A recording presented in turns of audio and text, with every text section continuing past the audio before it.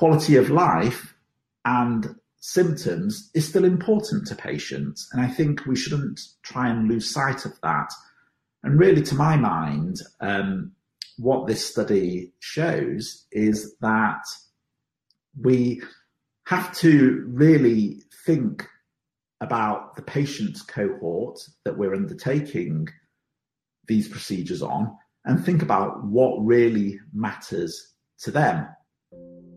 When saving lives is what you do, your standards are anything but standard. In fact, you set them higher than most to deliver results that patients can depend on. You refuse to compromise. We couldn't agree more. We are Edwards Lifesciences, and like you, we believe that good is never good enough. Rising to the challenge of today's TAVR patients isn't just a mission, it's a commitment. And because you set a higher standard, we set our sights on meeting you there. Welcome to the higher standard, your standard. Learn more at edwardstavr.com.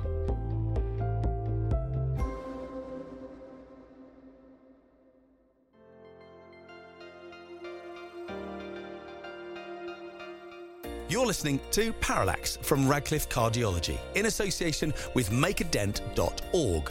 Here is your host, Ankur Kalra, MD from the Cleveland Clinic. Hello, everyone. Welcome to another episode of Parallax.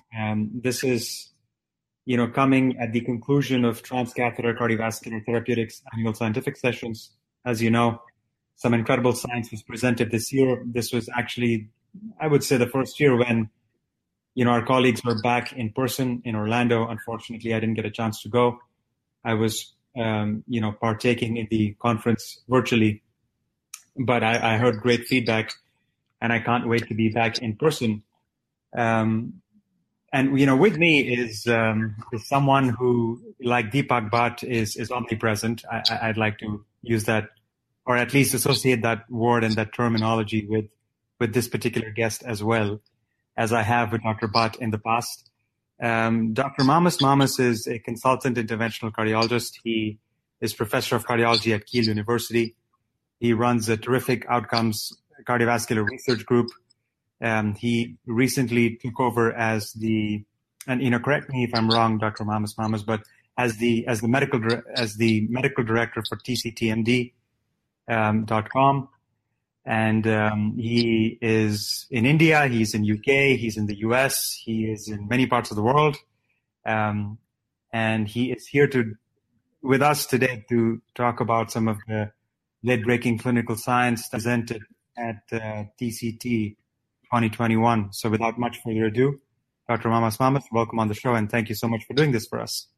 So no, thank you, Ankur. What a generous introduction. I'm not sure I'd put myself even in the same room as Dr. Bhatt, let alone on the same level. But anyway, thanks for the introduction.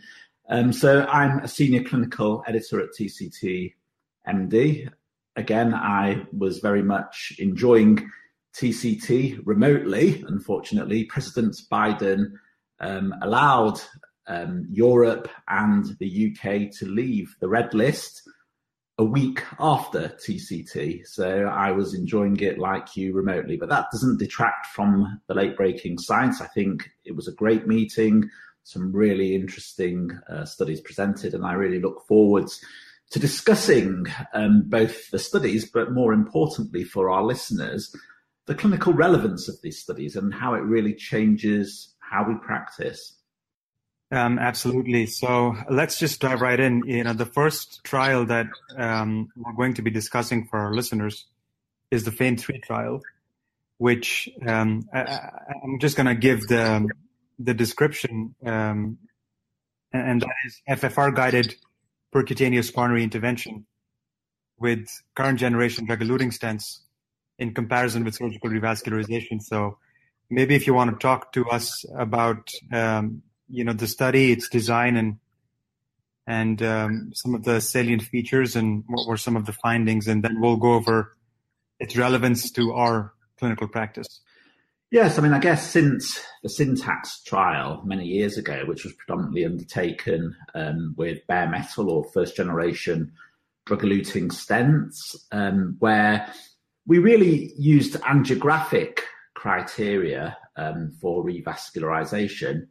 The field has moved on. Our clinical practice has moved on. We very much these days use more contemporary platform. But importantly, we also use more physiology-guided approaches, particularly with important trials such as FAME2, DEFER, trials that have really, driven the way that we practice interventional cardiology, that really made us think about which lesions we should be intervening upon. So FAME3, as you say, was a randomized controlled trial comparing surgery with PCI driven by pressure wire assessment. And so we were, in effect, comparing functionally significant coronary disease in patients with triple vessel coronary artery disease with surgery. They had a primary endpoint of death, stroke, MI, and repeat revascularization, which was their composite endpoint, MACE, at 1 year. And they have key secondary endpoints, which haven't been reported yet, of 3 and 5 year follow-up for death, myocardial infarction, and stroke. The patients with 3-vessel coronary disease were randomized either to FFR-guided PCI or coronary artery bypass grafting, which was based on the coronary angiogram. So this was not an FFR-driven revascularization for CABG in the surgical arm.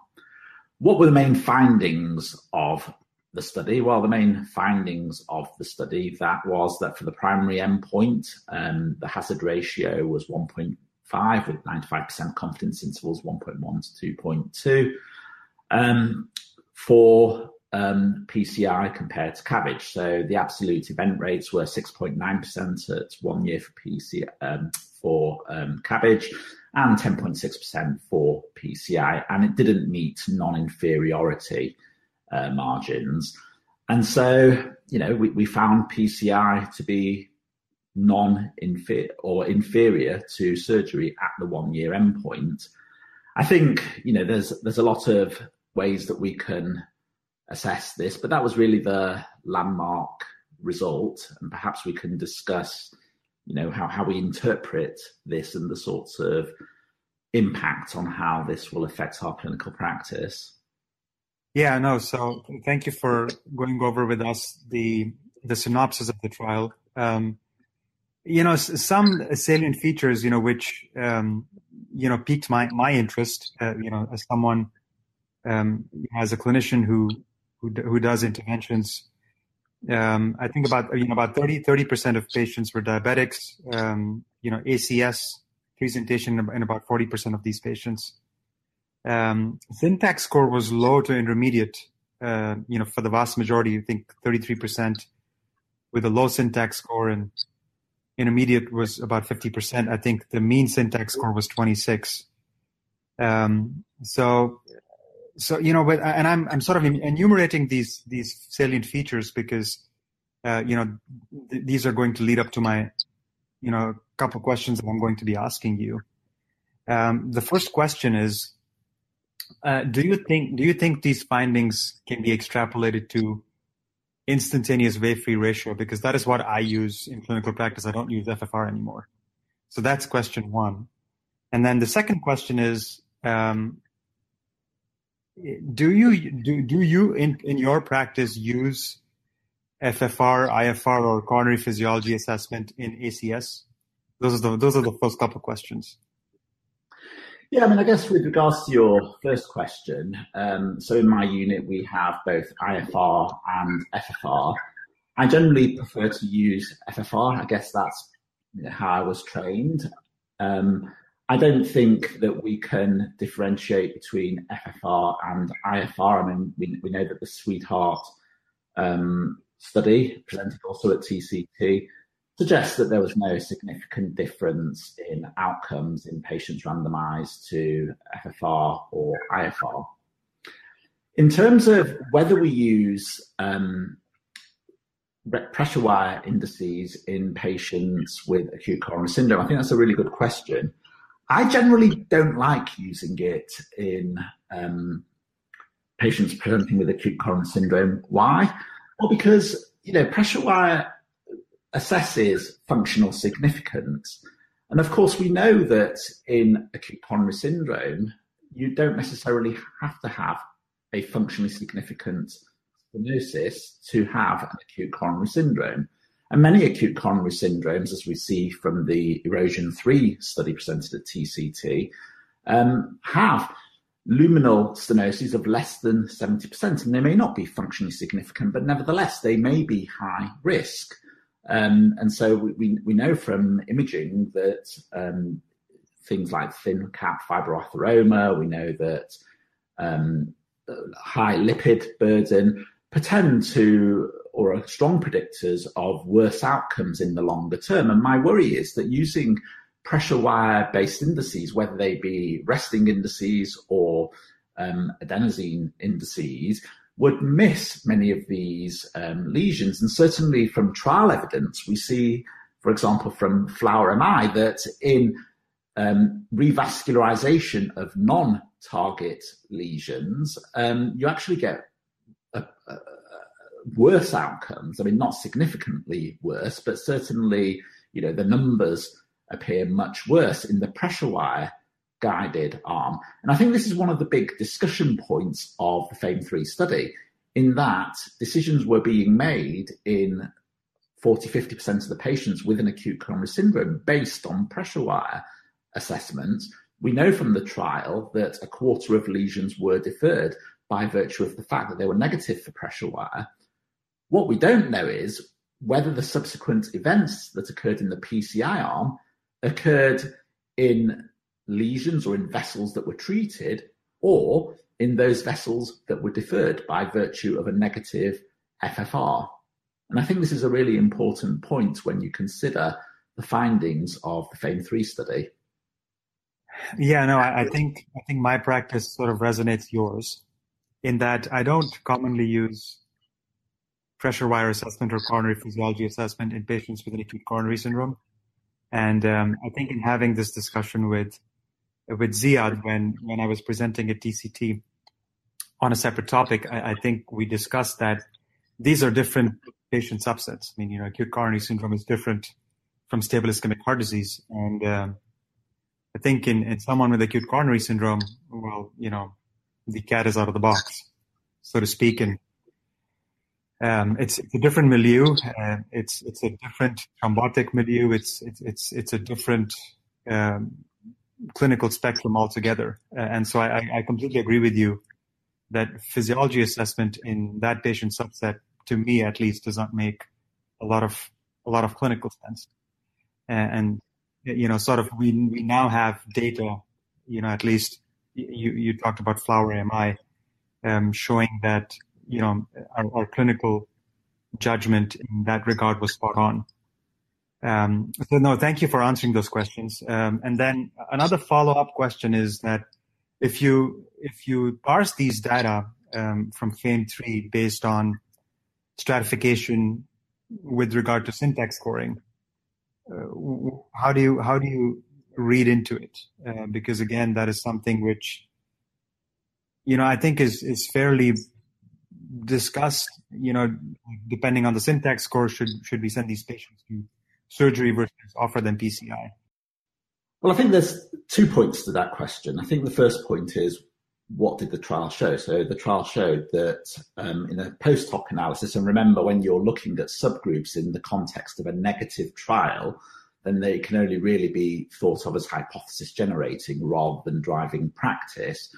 What the investigators found was that in the low syntax score group, i.e. in those with a syntax score of 0 to 22, paradoxically or interestingly, there was better outcomes in the PCI group compared to the surgical group. And the surgical patients had worse outcomes in the intermediate and high syntax score. So for the low syntax score, the PCI 1-year event rate was 5.5% compared to 8.6% in the CABG arm.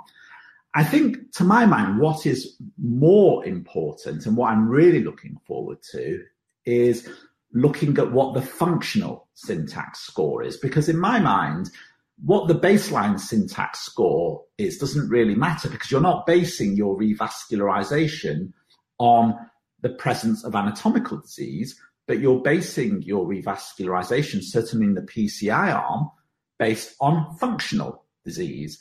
And so there will be a group of patients that entered the trial with triple vessel disease where only 2 lesions or 2 vessels were functionally significant, or only 1 vessel was functionally significant. And so to my mind, in a patient, say, with a high syntax score where only 1 vessel was significant, that would actually place them in a low functionally significant or functional syntax score. And perhaps those patients are behaving very differently from other patients that have true high syntax scored based on functional indices. So, from my perspective, it'll be really interesting to look at that data. I think the second data that I think is really important to this discussion is that, in effect, you have 2 groups of patients in the PCI arm. You have the group of patients with functionally significant triple vessel disease. You also have a group of patients where they've got anatomical triple vessel disease, but may only have functionally significant single or 2 vessel disease. I'm still unclear in my mind which of those groups is driving the worst outcomes in PCI. It may be that actually those with functionally significant triple disease may be better off having a bypass operation. Alternately, it may be that actually the higher event rate is driven by the lesions that we defer, particularly in the acute coronary syndrome patients, which goes back to our point that we discussed earlier. So I think moving forwards, and certainly, interviewing Bill Fearon as part of my TCTMD podcast, I think that there's going to be a lot more interesting analyses from this trial that will really, dig down into how we interpret this data, because I still think there's a lot of question marks to my mind. And I think just thinking about it in a very unrefined way of what the syntax score is, what the 1-year outcomes is, probably does a disservice to the trial. And I think it probably provides us much more insight, and it's something that I think is going to be discussed for many years to come. Yeah, no, there's a lot to learn from this trial, and I think the more we let the data sit and marinate, I think we'll start garnering more questions. We'll also start, having a better handle of the data, because it's still so fresh. So moving on, the second trial that I want to talk about, which again is both practice informing as well as practice changing, at least to my practice. And I've had debates with colleagues on this, in our clinical practice. I've at times left these lesions alone. At times I've been, asked to stent these lesions at the behest of a general cardiologist who referred the patient to me. But clearly an area of unmet need. We needed data, and we now have data, which is provocative. Certainly calls for a bigger randomized clinical trial with more clinical endpoints. But I'm talking about EROSION 3, which is prospective randomized controlled trial of OCT guided versus angiography guided stent deployment in patients who presented with an acute coronary syndrome. Particularly ST elevation myocardial infarction. So you want to talk about that trial? Yes. So this was a randomized control trial of STEMI patients in which those with TIMI-3 flow, post angiography and aspiration, and a diameter stenosis of less than 70% randomized to OCT guidance versus angiogram guidance. And the endpoints were the rate of stent implantation during primary PCI. That was one of the endpoints. And the second endpoint was MACE within 1 month and 1 year. I think this is, a really fundamental trial. I think, why is it fundamental? Well, because imaging is underutilized in many countries, and I would say in the United States particularly it is. We see that. We see data from NCDR registry that Bobby Yates, Sunil Rao presented at TCT, suggesting that less than 5% of PCIs undertaken in the United States utilize imaging. We saw that in FAME3. I mean, maybe a point we can discuss a bit later on was around, whether the low rates of intravascular imaging, only 12% in this landmark randomized trial, may have impacted on clinical outcomes. I think erosion 3 is important because I think, imaging is so useful in STEMI, not only in guiding your strategy, so, stents that you use in these patients, but also really helping you to understand what the mechanism of the acute coronary syndrome is. And I think, many of us are moving away from, stenting every STEMI you see and really thinking more around, what's the etiology of this? Because clearly having someone present with a SCAD, the treatment would be very different from someone presenting with an erosion versus a plaque rupture, for example. So what the trial looked at was in 246 patients that were randomized. They followed these patients up, 116 in the OCT arm, 119 in the angio-guided arm, and looked at rate of stenting. And there was something like a 15% reduction in the rate of stenting at the time of PCI in the OCT guided arm.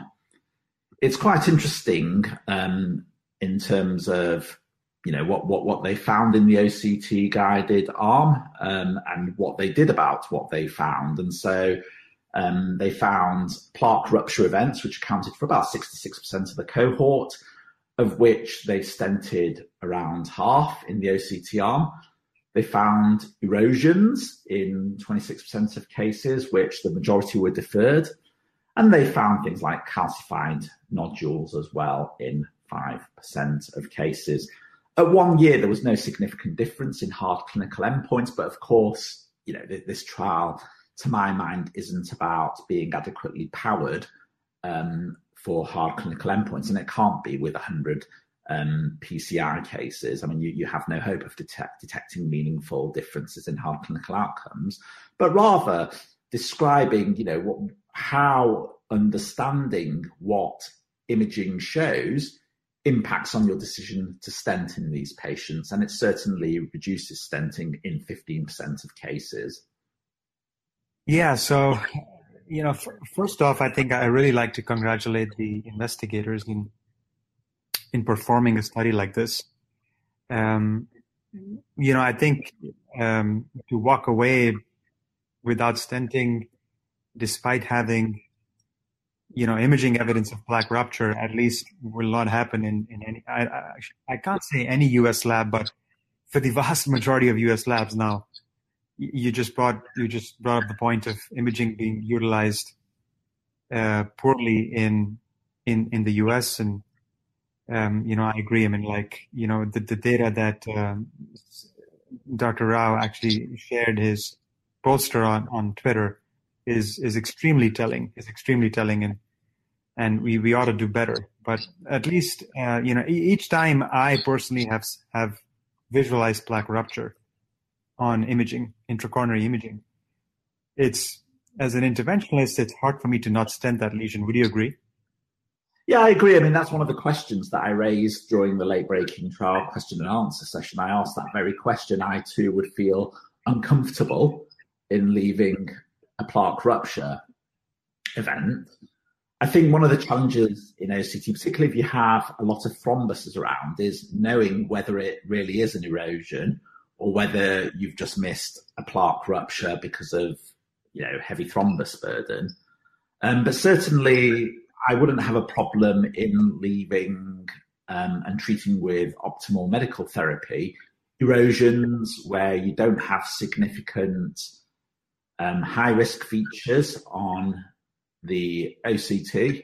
So, patients without thin cap fibroatheroma, or patients without significant MLA reduction, or patients without, a large lipid burden in the wall. I think for those patients, it would be reasonable, and I feel quite comfortable in treating them medically. And we have a lot of good OCT studies published, which with angiographic follow-up and OCT imaging at 1 year, showing that there's a relatively low event rate in leaving these patients. And I think this is a good strategy for these patients, because let's not forget that implanting stents is not a benign procedure, and certainly there are events associated with stents, and particularly for young patients. I think we have to be much more thoughtful about which patients we, leave stents in, given that, even the latest generation stents, we know that there is an event rate associated with the presence of these stents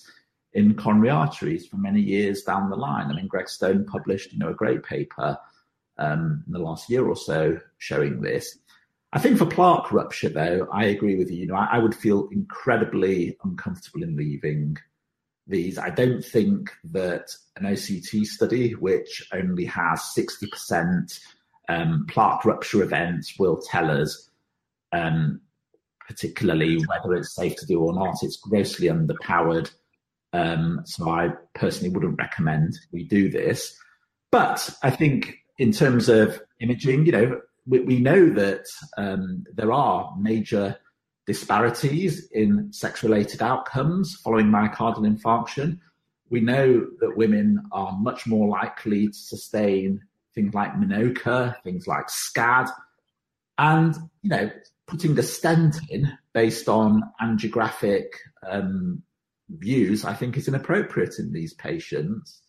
And I think we do, women a disservice in not utilising imaging to further understand why they've come in with an acute coronary syndrome, because it can completely change your management. And I think this is what really the study highlights. Yeah, no, I think, again, I was just fascinated by, the fact that the investigators were able to complete the study. Were able to get the protocol approved by the Institutional Review Board and by the Ethics Committee, and actually complete the study. So, I think, again, really, really fascinating study. And I think it definitely adds more data to this, field. And, I think the more and more we foster the utilization of imaging amongst our colleagues, I think studies like these are going to become extremely important.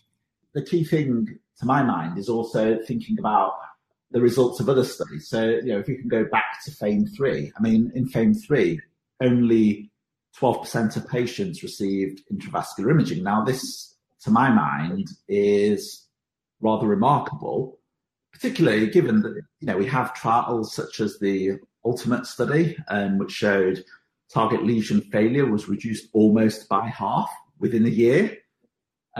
We know that this was a complex group of patients in FAME3. On average, they received 80 millimeters of stents. They had, a significant portion of bifurcations. And so, to my mind, I don't understand why we're, accepting suboptimal PCI, particularly in landmark trials, and then are surprised when we have inferior outcomes to surgery. Yeah, no, extremely thought-provoking comments there, and I couldn't agree with you more. Over the past, I would say, a year, I've become. I think I use intravascular imaging, particularly, IVUS for the most part, fairly regularly in almost every PCI. I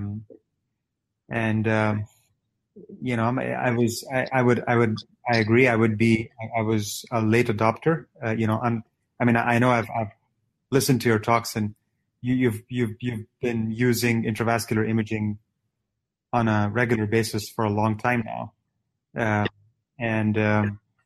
I think I was listening to one of your talks when, it was very impressionable that I should start using, particularly with regard to some of the data you've brought up even during this talk, and that is, target lesion failure 50% is not acceptable,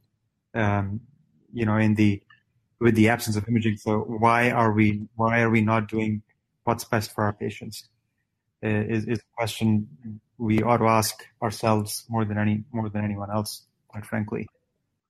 Yeah, another point to bring up is many people think that imaging is useful only in complex lesions, and of course, that's one argument. And for example, the EAPCI, European Association for PCI, have released a consensus statement which really argues for the utilization of intravascular imaging in complex cases. If you actually look at the ultimate trial, even up to 3-year outcomes, there is the interaction by lesion complexity is negative. So what it's saying is that there is as much of a benefit in simple lesions as there are for complex lesions. And PCI and intravascular imaging is useful not only in guiding your PCI, so looking at the plaque morphology, looking at the degree of calcification, helping you plan your case, whether it be left main or bifurcations, and optimizing your outcomes. But it's also very useful in telling you when not to stent. So the case in point is SCAD. And yes, there are some SCADs that are really obvious on angiographic views, but there are others that aren't all that obvious. And, I've posted many on social media, as have others, which look like, simple type A lesions that most of us would stent day in, day out. But you do the intravascular image and it's a SCAD lesion, or you do the intravascular image and you recognize other higher risk features that you wouldn't necessarily see. So in my practice, I do 100% intravascular imaging. I personally would suggest that people move towards that. And I think until, we do optimal PCI, I just struggle to think how we're going to be able to match some of the outcomes that are seen with surgery in the pivotal trials. Yeah, no, I couldn't agree with you more, which, by the way, is a great segue for the next trial that we would want to discuss. And I believe would be the last trial for the podcast for this episode. And that is the Optimum trial, which, again, you brought up left main and you brought up complex, high risk and indicated patients and complex lesions. And, not infrequently, particularly with the advent of medical therapy in 2021, we encounter disease, subsets and patient subsets and lesions which, are complex. And unfortunately, patients are older, have multiple comorbidities, and for multitude of reasons are surgical turndowns, as they call it, or surgically ineligible patients. So Optimum was basically looking at outcomes of percutaneous revascularization for management of patients of this particular subset. So do you want to talk about this study for our listeners? Yeah, you see, I think this is a really interesting study. The issue of surgical turndowns. Of course, these are patients that never make it to randomized controlled trials. And actually, we hardly ever see them in observational work. You're active in the field, you produce great output from your team. I'm active in the field. And many of the databases that we use, whether it be national US databases or the national UK PCI registry, doesn't really have any data around surgical turndown patients, who they are, why they were turned down, and what their outcomes are. And I think this is really important, particularly given that, as we know, the population is becoming much more comorbid, much more elderly, and this group of patients is increasing. We are all encountering them much more commonly, and really it's a challenge to understand, what we do with these patients. I think, this registry is such an important registry. So in essence, it's a registry of 750 surgically ineligible patients as deemed by the heart team, enrolled in 22 US centers. 720 of these patients were entered into the PCI arm, and this is where Dr. Kansari reported and presented the results. And the primary objective was 30-day and in-hospital mortality in the PCI cohort, compared to what the predicted STS surgical risk score was. And they had a number of secondary objectives, including what 30-day in-hospital mortality compared to logistic Euroscore and the surgeon's predicted risk, as well as some quality of life and angina questionnaires at 6 and 12 months. And really what this study showed was, what these patients are like. So this study showed that, these patients were on average 70 years old. Over half of them were diabetic. Over 1 in 6 of them had prior CABG. Close to a third had chronic kidney disease. A significant proportion had impaired LV function. A quarter of them had heart failure. And we also found things like why they were surgically ineligible, and things like poor distal targets in 20% of patients, severe LV dysfunction 15%, lung disease, frailty, end-stage renal disease. So, this was a really high-risk cohort. And again, it gave us information around what are the lesions that we're having to treat? So 80% of these patients had severely calcified disease, 80% of them had bifurcations, over 2/3 had CTOs, over half of them had a high syntax score of greater than 33. So, this is the sort of patient that, we all encounter in the MDT, but having outcome data is really important. And I think it sort of raises more discussion points, not just in terms of, what the outcomes were, but rather, where should we be, or who should be doing these PCIs? Where should they be happening? Should they be happening only in surgical centers, or should they be happening in any center? Should we be reporting these cases as part of our publicly reported outcome measures? Will this drive people from doing case selection and shying away from these patients, particularly given that the Optimum data set showed, significant anginal and quality of life benefits in these patients?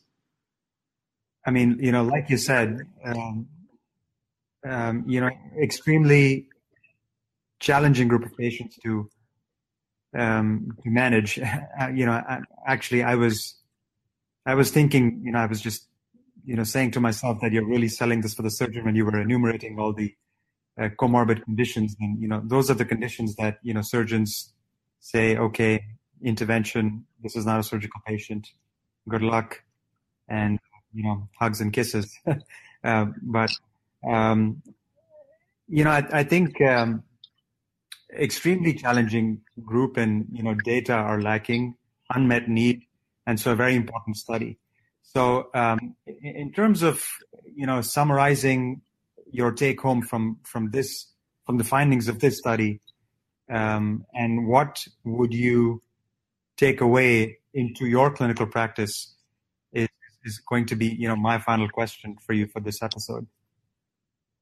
Okay, well, I think in terms of, what the take-home findings were, is that, number one, it's really interesting to see that what the actual predicted risk using surgical scores was, and what our PCI outcomes were very similar. So the surgical scores predicted around the 5% 30-day mortality rate, and that's what our PCI outcomes reported.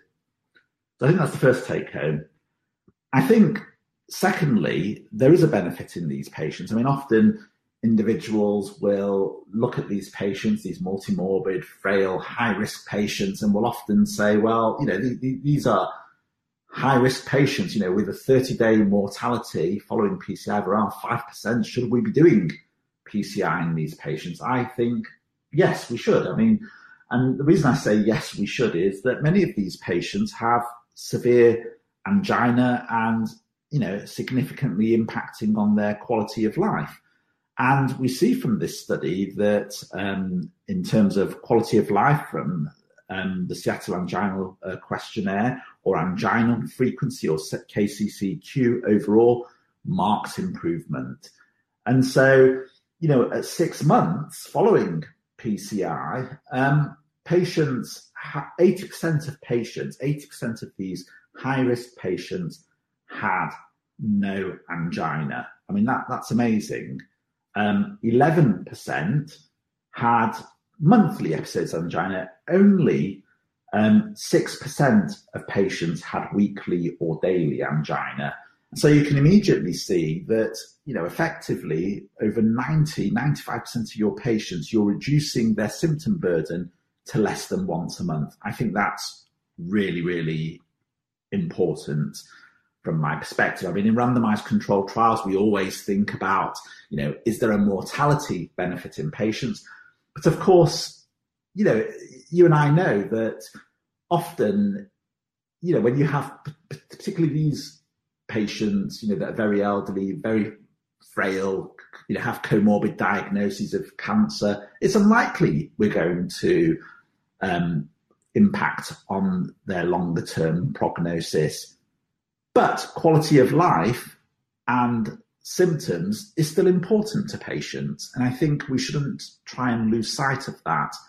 And really, to my mind, what this study shows is that we have to really think about the patient cohort that we're undertaking these procedures on and think about what really matters to them. I think the second point is that looking, again, I haven't read the manuscript, it's not been published yet, to my knowledge. This is a really complex group of patients with complex lesions. And clearly, not every operator is going to be appropriate to manage these complex group of patients. And not every centre is going to be appropriate as a centre to manage these complex group of patients, particularly in healthcare systems such as the United States, where many states have, medium procedural volumes of 20 cases a year. Clearly, operators that do that sort of volume of cases, should not go anywhere near these sorts of patients. And so, to my mind, it's not that the utility of this registry is not to say, look, we're great, we can do this complex PCI and only have a 5% mortality rate, but rather it makes us think about what's important to patient, what outcomes we should be thinking about when doing these patients, and really brings to the fore who should be doing these cases, where should they be done. And really, to my mind, the 3 trials that we've chosen to discuss today, Anchor, are really good. Why they're good? Because I think it's not just about the, what the headline result is, because, in a year, 5 years down the line, we'll forget what the headline result is. It's really making us think about what does the trial, or how does the trial impact on our clinical practice? So for FAME 3, it really makes us think about, how do we choose which lesions we intervene on? Is a physiology-guided approach the right approach in these patients? It makes us think about why is the rate of imaging so low in these cases? Could our outcomes have been improved with more use of imaging? I think with erosion, it makes us think that actually using imaging in your ACS cases, and I use it in 100% of cases, really provides useful insight in decision making and can impact on your rate of stenting. Is the 15% less stenting appropriate? Well, I don't know. And we've discussed together that, certainly both of us would feel quite uncomfortable in not treating plaque ruptures. But that's beside the point. I think it's really highlighting how useful imaging can be in making a diagnosis and deciding what to do. And I think the final study, Optimum, really highlights that, in registries, we should be capturing or having fields that capture surgical turndowns. I think it's useful for risk scoring. But again, as I highlighted before, it really makes us think about what we're trying to achieve for patients, number one. And number two, what are the skills and requirements in treating these patients, and how will that impact on our training programs to train the next generation of interventional cardiologists?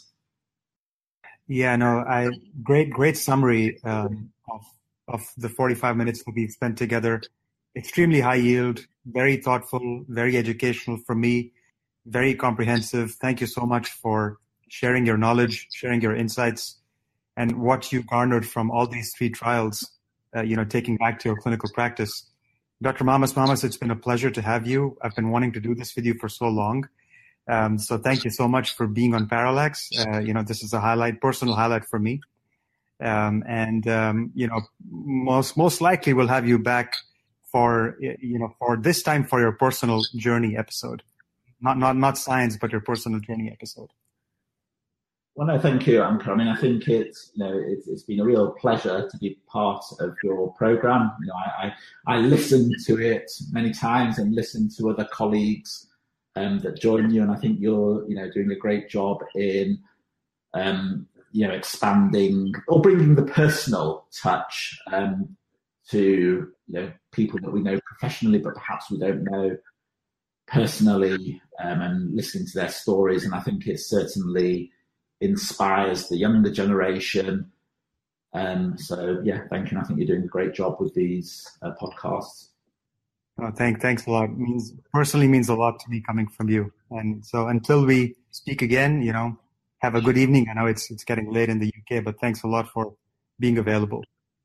Oh, great. Thank you. Thank you.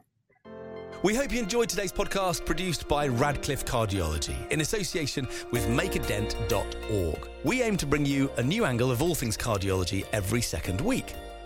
Review us on your favourite podcast app, or send your comments or questions to podcast@radcliffe-group.com. To view the series, head to radcliffecardiology.com/podcasts/parallax. Thanks for listening.